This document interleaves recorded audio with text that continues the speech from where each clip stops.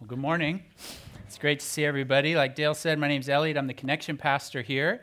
And today we are continuing our series looking back kind of at the 30 years that God's had us in Huntington Beach. And this, for us, this is a significant year because we are celebrating 30 years of being in this community. And so we want to start the year off and kind of take a look at what's the church all about? What's the big idea of the church? What's the mission? What's God trying to accomplish? And then through that, we're seeing, okay, how's God used us through the years? And then even looking into the future, which we're going to do in the coming weeks. And we're going to see, okay, what might God have in store for us as we continue to move forward from this point? So that's what we're doing in this series. And today, we're going to take a look at the mission of the church. What is our mission? And when we talk about this, we're not just talking about the mission of Seabreeze in general, but we're going to take a look at the church as a whole through all of the history of the church since Jesus put it in place. What has the mission been? And the reality is since Jesus walked the earth, the world has changed a lot. We've seen nations rise and fall. There have been political and cultural movements that have swept across the globe.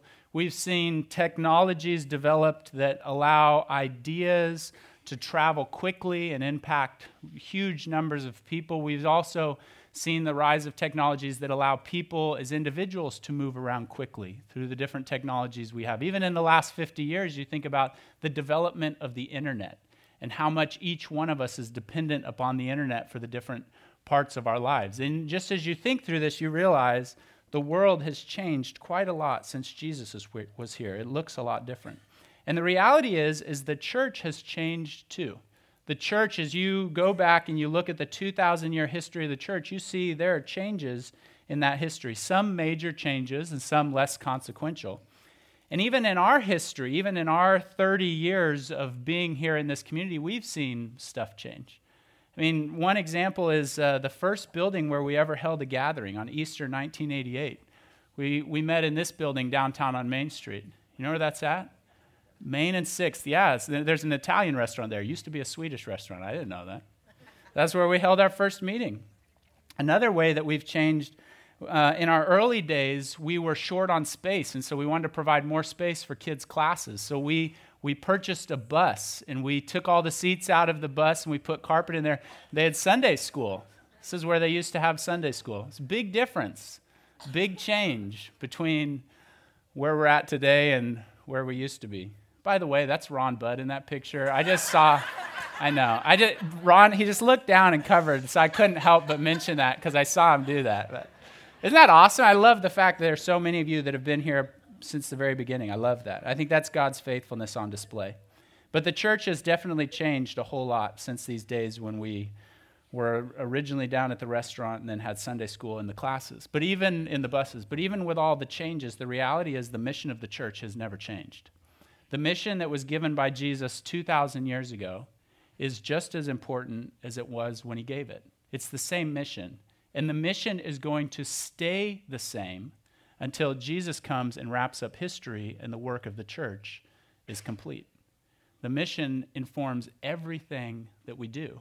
Because when Jesus comes, the question's going to be, were you faithful to carry out the mission that I gave you? The mission's revealed several places throughout the Bible, but one place where it's really clear is in the book of Matthew. Matthew writes this story about Jesus' life, and he records all these events. And as he does that, as he comes towards the end of the kind of the record of Jesus' time here on earth, he records the mission that Jesus gives. And just kind of in a build-up to this scene that we're getting ready to read through, what happens is Jesus has already gone to the cross. Jesus rose, he conquered the grave, he proved that he had victory over death, and then he's revealed himself to his followers, so they know that he's back. And then he goes to the ones who followed him most closely, the 11, and he says, I want you guys to meet me on the side of this mountain. So these 11 guys go and they meet Jesus on the side of this mountain, and it's there that he gives them the mission for the church. And this is what he says in Matthew 28, starting in verse 18. It says, Then Jesus came to them and said, All authority in heaven and on earth has been given to me. Therefore go and make disciples of all nations, baptizing them in the name of the Father and of the Son and of the Holy Spirit, and teaching them to obey everything I have commanded you. And surely I am with you always to the very end of the age. In this statement that Matthew records, he identifies the mission of the church. And specifically, he brings up two things that the church is supposed to focus on. When Jesus gives this, there's two different things that he wants us to focus on. So that's what we're going to look at this morning. What is the church supposed to focus on? Not just Seabreeze. I mean, we need to know this for us, but this mission that he gave 2,000 years ago, it's rung true for every single church. And so what is it that the church is supposed to focus on? The first thing, the church is supposed to focus on increasing. That is our mission, to focus on increasing. Jesus identifies this when he says, "All authority in heaven and on earth has been given to me, therefore go." Now, if somebody walks up to you today, and some stranger walks up to you and they say, "Hey, you, go do this thing," and they tell you to go do something, it's only logical for you to ask the question, who is this person who's talking to me, and do they have the right to tell me to do this? I mean, that's only logical. Who is this? Do I know this person? Is there any kind of a relationship? Am I aware of who they are? And do they actually have the authority to tell me to do this thing? I mean, that's only logical for us to ask that. I mean, my wife and I, we've got a 3-year-old little girl. And with our little girl, we're trying to teach her how to pick up her toys. Yeah, it's tough to discipline her when she smiles like that. But we're trying to teach her how to pick up her toys and how to kind of do some chores around the house. I, as her father, I have a relationship with her because of who I am, because of the role that I play in her life. So I can tell my daughter, "Olivia, go pick up your toys." I can do that. I have that right. I have that authority. But I can't do that to your kids, just like you can't come in my house and tell my kids what to do. So when Jesus says this, it's important to realize he's not just some stranger showing up on the side of the mountain and saying, "Okay, I want you to go do this." This is Jesus, the guy that they have followed around for the last 3 years of their lives. They've followed him. They've heard his teaching in the villages. They saw him perform miracles. They were there when he healed the sick and he gave sight to the blind and he brought people back to life. They were there with him on the road when multiple times he said, "I'm going to have to die. I'm going to go into Jerusalem, and this is the kind of death that I'm going to die, and I'm giving my life, but I'm going to come back from the grave 3 days later. I'm going to conquer death, and I'm going to give forgiveness." They were there through this whole process. They were there when he goes into Jerusalem during that final week, and he's put on trial, and he's falsely accused, and then he's brutally killed. They're front row seat eyewitnesses to all of this happening. You can imagine just like the roller coaster of emotion as they're going through this. Okay, is he really going to do what he said he would do? He said he was going to come back, but he just died. Is he going to come back? You know, he again and again claimed to be God, and this is kind of the final stamp of proof that he is in fact God. Is he really going to do it? And then what happens? He conquers death, and he comes back. And he doesn't just kind of like show up as an apparition in their mind and kind of give them this intuition that he's risen. He shows up physically, and he comes to them and he says, "Hey, look, it's me. This is my body. You know me. You walked around this earth with me. I'm real. I did this. I conquered the grave, and now I can give forgiveness to everybody." They knew this wasn't just some stranger saying this to them. This was God in flesh, Jesus. They knew this. They knew him. So when he shows up to them on the side of this mountain and he says, "All authority in heaven and on earth has been given to me," what Jesus is really saying at this point is he's saying, "Guys, I'm king. All authority in heaven and on earth. I'm in control of everything. I'm king. And now what I want you to do is go and increase my kingdom." A kingdom is a territory over which a king reigns. So when Jesus says this to them, they knew in their mind, this is what they understood. They understood that what Jesus was saying to them when he says, "All authority in heaven and on earth has been given to me, therefore go," what he's saying to them is, "I want you to go and increase the territory over which I reign." This actually lines up with what Jesus has been saying to them all along. There's another example of this in the interaction with Peter. Peter was kind of one of the more vocal of the followers, and Jesus is talking to Peter, and he's explaining to Peter something important that the church is going to do. This is what he says to him in Matthew 16. He says, "And I tell you that you are Peter, and on this rock I will build my church." And then he says this, so fascinating, "And the gates of Hades will not overcome it." Now, when he says Hades here, what he's referring to is he's referring to the powers of evil and death. So Jesus is really kind of painting this really fascinating picture. And in Jesus' time, what you would have is you would have a territory or an amount of land, a countryside, and it was controlled by a city. They wouldn't like wall off the whole territory, but these cities would be built, and there would be these impressive walls, and the walls were intended to keep the enemy or anyone else out. And whoever controlled the city controlled the surrounding territory. And when it came to these cities, if you wanted to kind of take over control of a territory, you had to defeat the city, and the weakest place on the city was the gate. So that's where the fighting would be. They would take the fighting to the city gate. And if they could conquer the city, then they could take control of a territory. So when Jesus says to Peter, he says that the church is going to take the fight right to the gates of Hades, what Jesus is describing is a battle that will determine control of a territory. That's what Jesus is talking about, a territory that is currently held captive by Satan and was stolen by him as a result of sin. He currently controls it. But Jesus' plan is to take back control of that territory. And specifically, when we talk about this, the territory that Jesus is after is the human heart. That's what he's concerned with. The thinking, feeling, decision-making, control center core of who you are, the internal you. That's the territory that Jesus is after.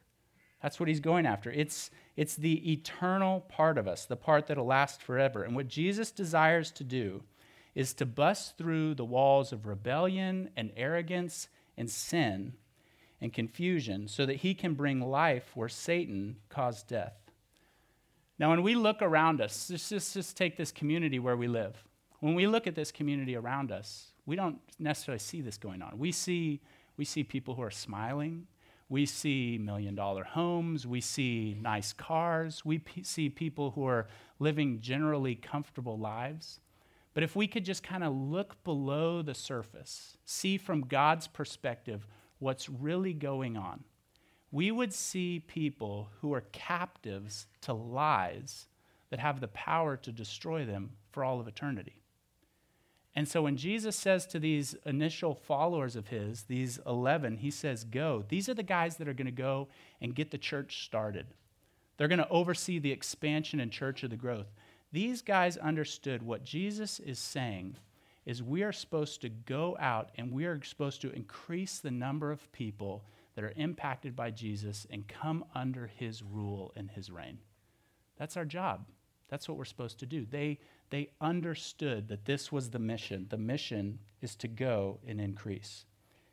Now at Seabreeze, there's a phrase that we use that kind of helps capture this idea. We use the phrase us for them. It's a phrase, us for them, really captures the attitude that's required for us if we're going to have the kind of impact that God wants us to have, if we're going to go and love our community and share the love of Jesus and help more people experience the freedom and the forgiveness and the peace that he has to offer. Now, when we talk about us and them, it's just the reality. These two pronouns exist, and the words, there's nothing wrong with the words us and them. They really just describe distinctions or differences in groups. So like today, there's 2 football games going on today. The games will determine who plays in the Super Bowl in 2 weeks, so the conference championship games. So I just want to do a poll.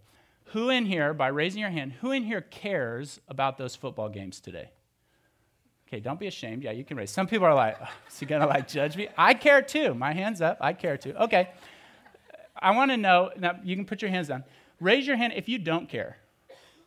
Okay, now I'm not trying to cause any division in the room or animosity, but that's just evidence of there's differences. There's those of us, myself included, who we care about these 2 football games going on today. Then the rest of you, who you don't care. Even in my own house, there's this difference. There's this divide. I care. My wife, before the message this morning where I said this, I don't even know if she knew that there were 2 football games going on today. There's an us and there's a them. The problem is not us and them. The problem is the attitude that the 2 groups form about one another. And when it comes to this idea of us and them, there's kind of three main attitudes. One of the attitudes that we can take, three common attitudes, one of the attitudes is us versus them. It's really an attitude that's about competition. It's an issue of who's better or who's worse. We actually see this all the time. I mean, today, who's a Patriots fan in here? Again, not trying to, okay, yeah, see, the Patriot fans always identify themselves because they win everything. But you guys understand this because every time you guys win a championship, it just gets worse. It's really you guys versus the world. I mean, you talk to other NFL fans, you talk to, other fans, hey, if your team's not in the game, who do you want to win? What's the answer? Anyone but the Patriots. Yeah, you understand this. I mean, it's just us versus them. We see this all over the place. Trivial issues like sports, we also see it, it permeates all different elements of society. Just turn on the news and you're going to see this us versus them competitive attitude. The church can do this too.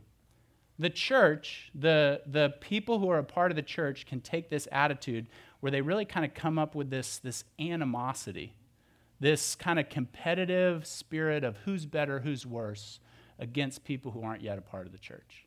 And if the church does that, if the church is us versus them, we won't be faithful in fulfilling the mission.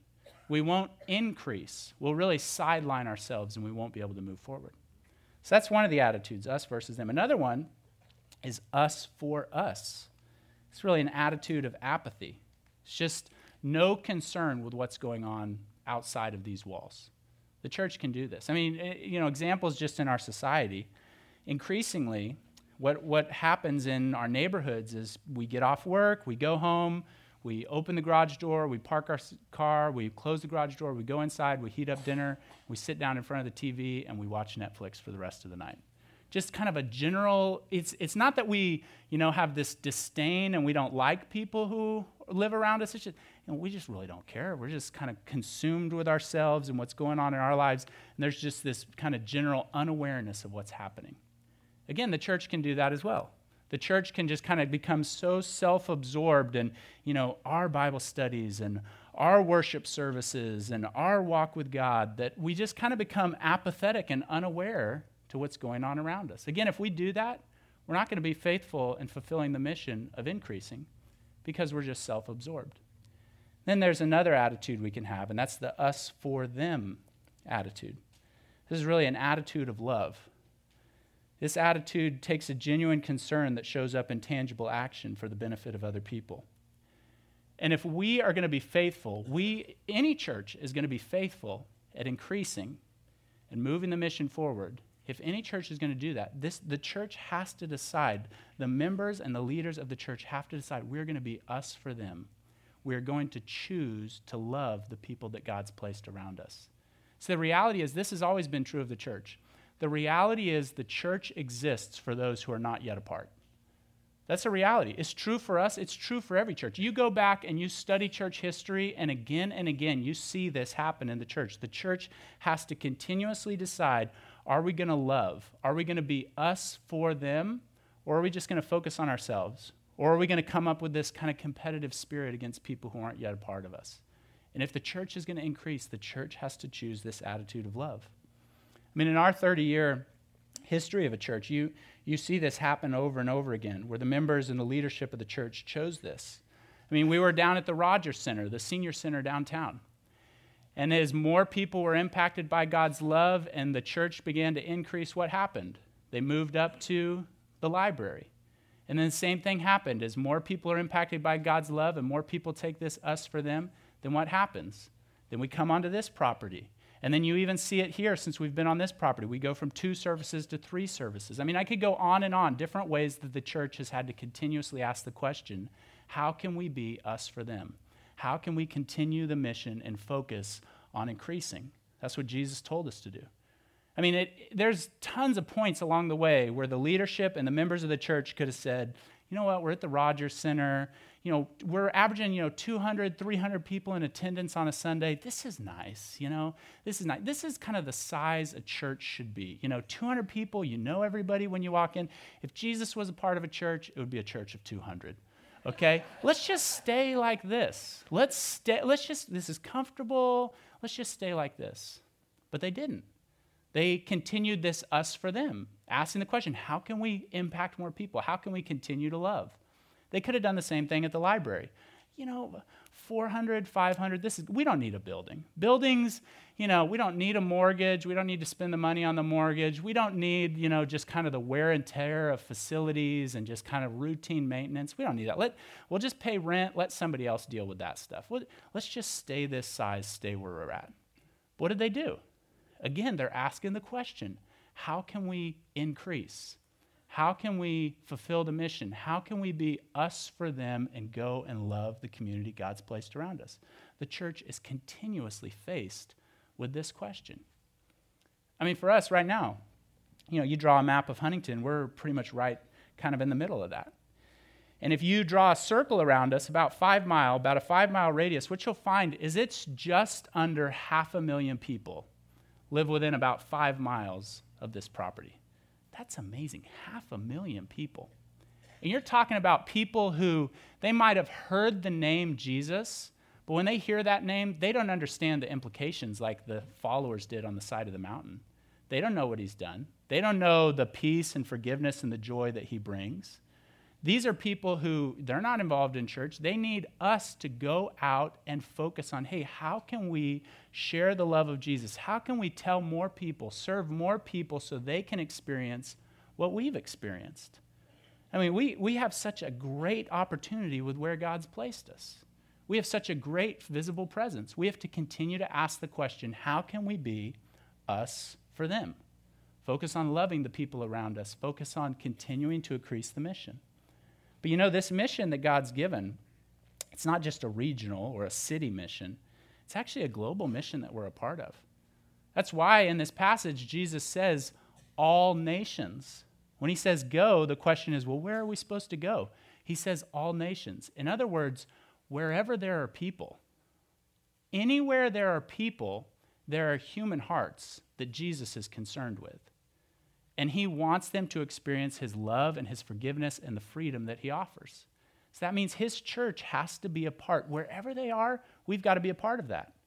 So we can't just say, oh, you know what, we're just going to focus on Huntington, cross the 405. No, that's not our thing. Cross an ocean. No way, we're not touching that. Hey, if there are people there, we've got to partner. We've got to send, some short-term, some long-term. We've got to provide money. We've got to provide support because this mission, it's not just for here and us. It's a global mission that we're a part of. And if we as a church are going to be faithful in fulfilling the mission that Jesus gave us, we have to continue to choose to be us for them and love the people around us and love the people throughout this world so that that mission can increase. The 11 guys on the side of that mountain who Jesus is addressing when he gives this, these guys understood it.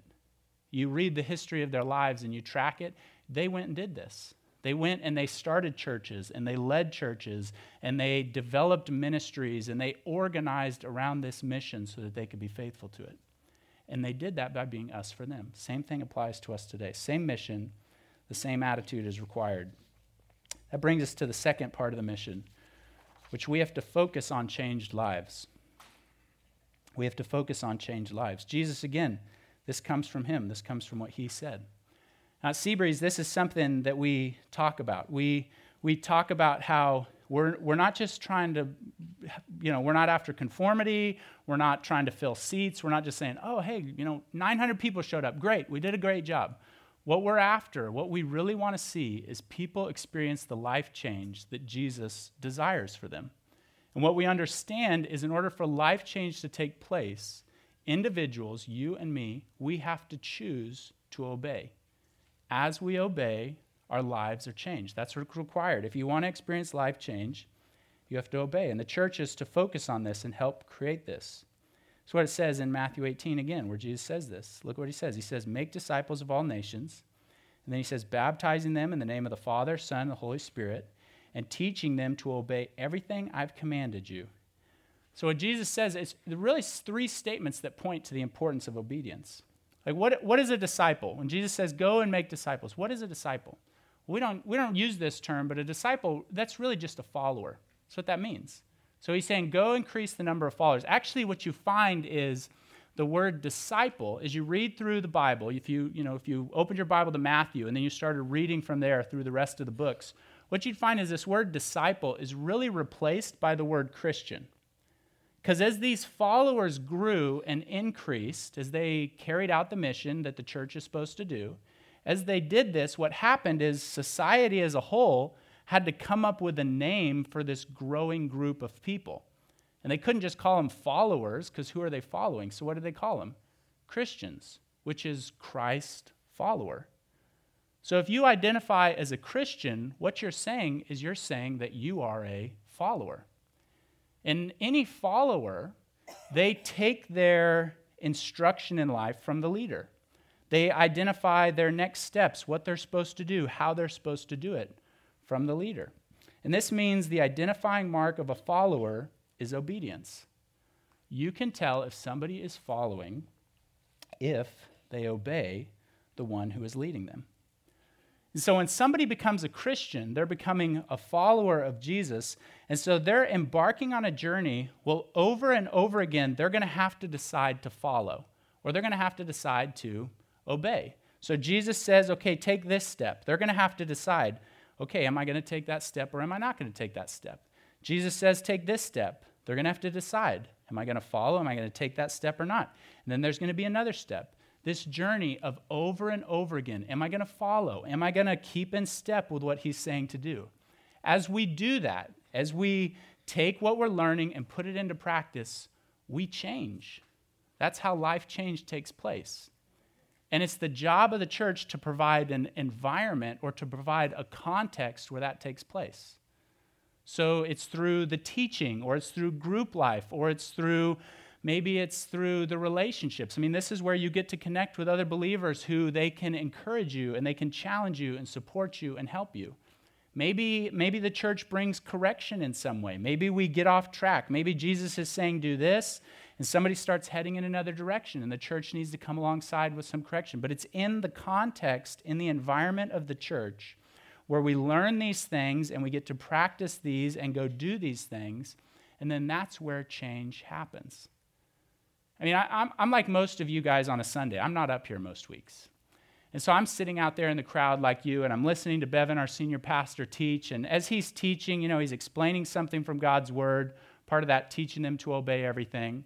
He's identified something. This is what the church needs to learn. This is what we need to focus on. So he's teaching that, and I'm sitting out there, and something will kind of click in my brain. I'll be like, oh, that's really good. That's what I need to do.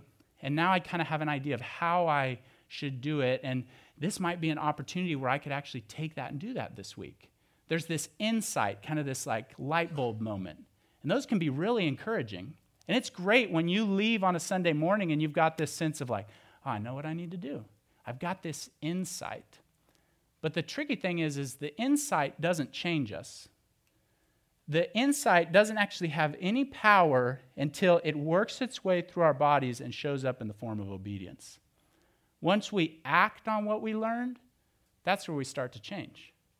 The church is providing the opportunities for this to happen. It's the environment where this life change takes place, but it's ultimately on the individuals, on you and on me.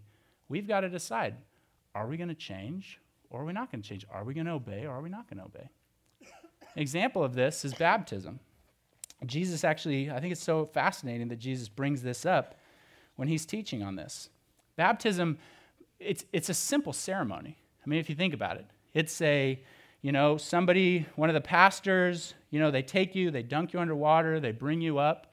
It's a statement that you're engaged in a process where your whole life is going to change. Jesus has begun a change on the inside, and just like the water changes your physical appearance, so Jesus is going to change every part of who you are. But baptism is a public statement that you're engaged in this change process. It's not something, you can't go home this afternoon, in between football games, take a bath and go, baptized. That's not what baptism is. It's public. It takes place in the context of the church. It's really a simple ceremony. The statement that it makes, it's a huge statement because it's a statement of, I'm engaged in a lifelong process where Jesus is going to transform me. He's washing me and he's making me new. It's a profound statement that it makes, but it's really a simple ceremony. What's tricky about it, though, is it's a command. He says to do this. Because it's a command, that means it's a choice. We have to choose. He said do it. So am I going to take that step, and am I going to do it? I can't force you to get baptized. I mean, I can't just walk around with a bowl on Sunday morning and just, dunk it on people. I can't do that's a personal decision you have to make. Your parents can't make that decision for you. It's I'm going to decide to follow Jesus, and so I'm going to follow him, and I'm going to take this step. And he identifies it in the church because in the church, that's where publicly you're saying to everyone else, hey, I'm doing this. I'm serious about this. I'm following Jesus. And as you do that, over time, what happens is you continue to take step after step after step of obedience in the context of the church. The life change that Jesus wants to bring about, that happens. But it happens as we obey step after step, and we do that in the context of the church. These two focuses of our mission, when you think about our focus on increasing and the focus on changed lives, these two focuses of our mission, they're really inseparable. They're really intertwined. You can't pull them apart. Actually, as you do one, you're going to be doing the other. And if you don't focus on one, it's going to prevent you from being successful in pulling the other off. I mean, if we really want to increase, what that means is we're going to have to choose over and over again to be us for them, which means there's a whole lot of areas where we're going to have to grow in obedience, changed lives. We can't move forward in increasing unless we're practicing this. Same thing, how can we move forward in changed lives and help more and more people experience life change if we're not focused on increasing? If we're ignoring that part of the mission, we're not obeying. So this mission that he gives, these two focuses, they're really inseparable. You can't have one without the other. It's true for us, it's true for every church. We're supposed to focus on increasing. We're supposed to focus on changed lives. That's the mission that he's given us. So again, as Jesus says, Matthew 28, and Jesus came to them, the 11, the first guys who would go and start the church. This is the mission that he gives them. He says, all authority in heaven and on earth has been given to me. Therefore, go and make disciples of all nations. Wherever there are people, there are hearts. They need this, baptizing them in the name of the Father and the Son and the Holy Spirit, and teaching them to obey everything I have commanded you. And then there's this awesome promise. And surely I am with you always to the very end of the age. The promise that as the church stays faithful to carry out the mission, every step along the way, Jesus is with us. The one who all authority in heaven and on earth, the one who is now king, is with us every single step as we carry out his mission. This is the mission of the church. This is what we're supposed to focus on. I want to ask everybody to pull out your connection card. Dale referenced this earlier, but there's something on the back. At the beginning of each year, we give the team members of Seabreeze an opportunity to renew their membership for the coming year. And so if you've previously been a member of Seabreeze, I want to invite you to continue your membership on this team. Doing this is your way of indicating, I am joining with Seabreeze to carry out the mission that Jesus has given us in this community and around the world. So there's 3 questions. We always ask these 3 questions. 3 questions, you'll see them there. I've decided to follow Jesus. It's a requirement of being a member. I've been baptized by immersion following that decision. The reason we say immersion is Jesus specifically chose a word that means to immerse when he talked about baptism. So when Jesus talks about baptism, the word immerse, it's to submerge, to fully cover with water. So we're trying to practice what Jesus taught. So I was baptized by immersion following that decision, and then you'll see that final one there. I commit to live by the hard attitudes. The hard attitudes are really 7 approaches to life that come straight out of the Bible that help us know, okay, if we're going to be faithful in increasing, and if we're going to be faithful in focusing on changed lives, these 7 things we have to continue to practice. Every single one of us is going to have to practice this if we're going to be faithful in this. So those 7 hard attitudes are part of the commitment to being a member. If you have questions about the 7 hard attitudes, there's a sign out on the back wall where you can see those hard attitudes. So if you want to renew your commitment, just check those yeses, and we'll get you set up this year for membership. If you want to become a team member, if you haven't previously been a member, next Sunday, Bevan's going to be teaching a class over in the big kids, or not the big kids, in the big room, over in the kids building. And in that class, you'll have an opportunity to become a member. He's going to go through kind of our mission as a church, specifically how is Seabreeze working to carry out this mission that Jesus has given us. He's going to talk about some of the ways that we're organized, opportunities for people to get involved. And then at that class, like I said, there's an opportunity to become a member. So if you'd like to be a member and you haven't previously been one, you can sign up and attend that class. You can see a sign-up box right there on the connection card. And then the final thing is baptism. We have a baptism coming up on February 11th. It's going to be after each one of the services. And so if you haven't been baptized, you've identified this is a step that Jesus wants me to take, I'd encourage you to get signed up for that baptism. We'll get you some more information and get you set up for that as well. If you'll join me, we'll go ahead and wrap up our time in prayer.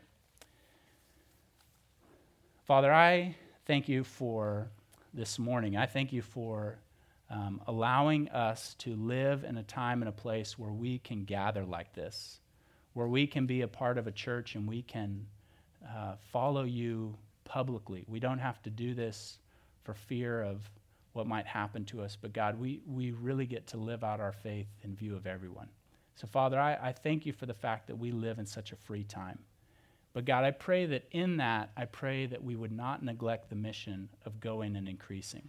We wouldn't get comfortable. We wouldn't just sit on our hands and say we're satisfied with what we've done. But we as a church would continue to look for ways to help more and more people experience life when you rule and reign, what it's like to really follow you.